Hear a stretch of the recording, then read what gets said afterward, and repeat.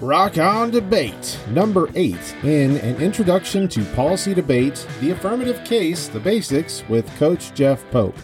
Hey debaters, welcome to Rock On Debate, a one-clap speech and debate podcast, your source for quick tips, hacks, resources, and rockin' support to help inspire and assist debaters. I'm Lyle Wiley, your host, and your instructor for our first Rock On Debate series is Jeff Pope, Cheyenne East High School Policy Debate Coach. If you've missed the first episodes of Jeff's Introduction to Policy, make sure you check them out. Today, Jeff is going to talk about the affirmative case, the basics. Hi, I'm Jeff Pope. I'm the Cheyenne East Policy Coach. This is the basics of an affirmative case. Understanding how an affirmative case works and why it works the way it does is important to being successful in policy debate. So let's start with the most fundamental point of the affirmative case. You have to prove that the resolution is true, that the United States federal government should in fact enact some kind of policy action related to the resolution. Now you do that in 4 ways, or what I call the 4 parts of the affirmative case. And if you've listened to our stock issues discussion, this should sound familiar. The first part of the affirmative case is inherency, or the argument for why a particular policy hasn't passed. After all, if there is nothing stopping the affirmative from happening, there's very little reason to enact the affirmative because you can count on the status quo to get it done. So you have to prove that there's a barrier, whether it's a legal barrier or someone doesn't like it, or there's some other problem that prevents the plan from passing.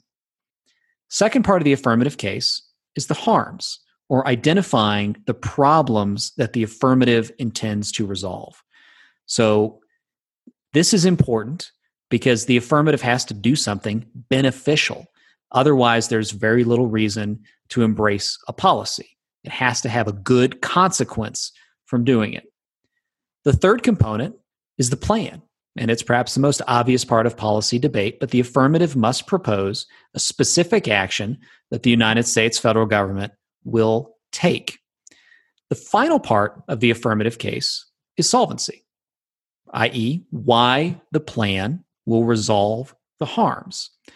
And so if you take those 4 parts collectively, what the affirmative's job is to do is to say, right now, there's a problem.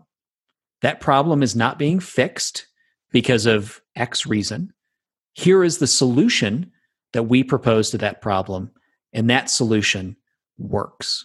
And if you do all of those things, you will prove the resolution correct because, in fact, the federal government should do something related to the resolution. Thanks so much to Jeff for an excellent overview of the affirmative case basics.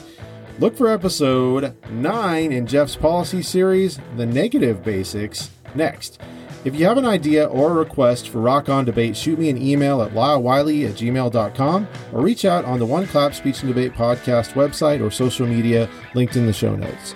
Check out our Patreon page linked in the show notes if you'd like to support One Clap Speech and Debate and partner with me on this journey. Be sure to subscribe, rate, and review the One Clap podcast.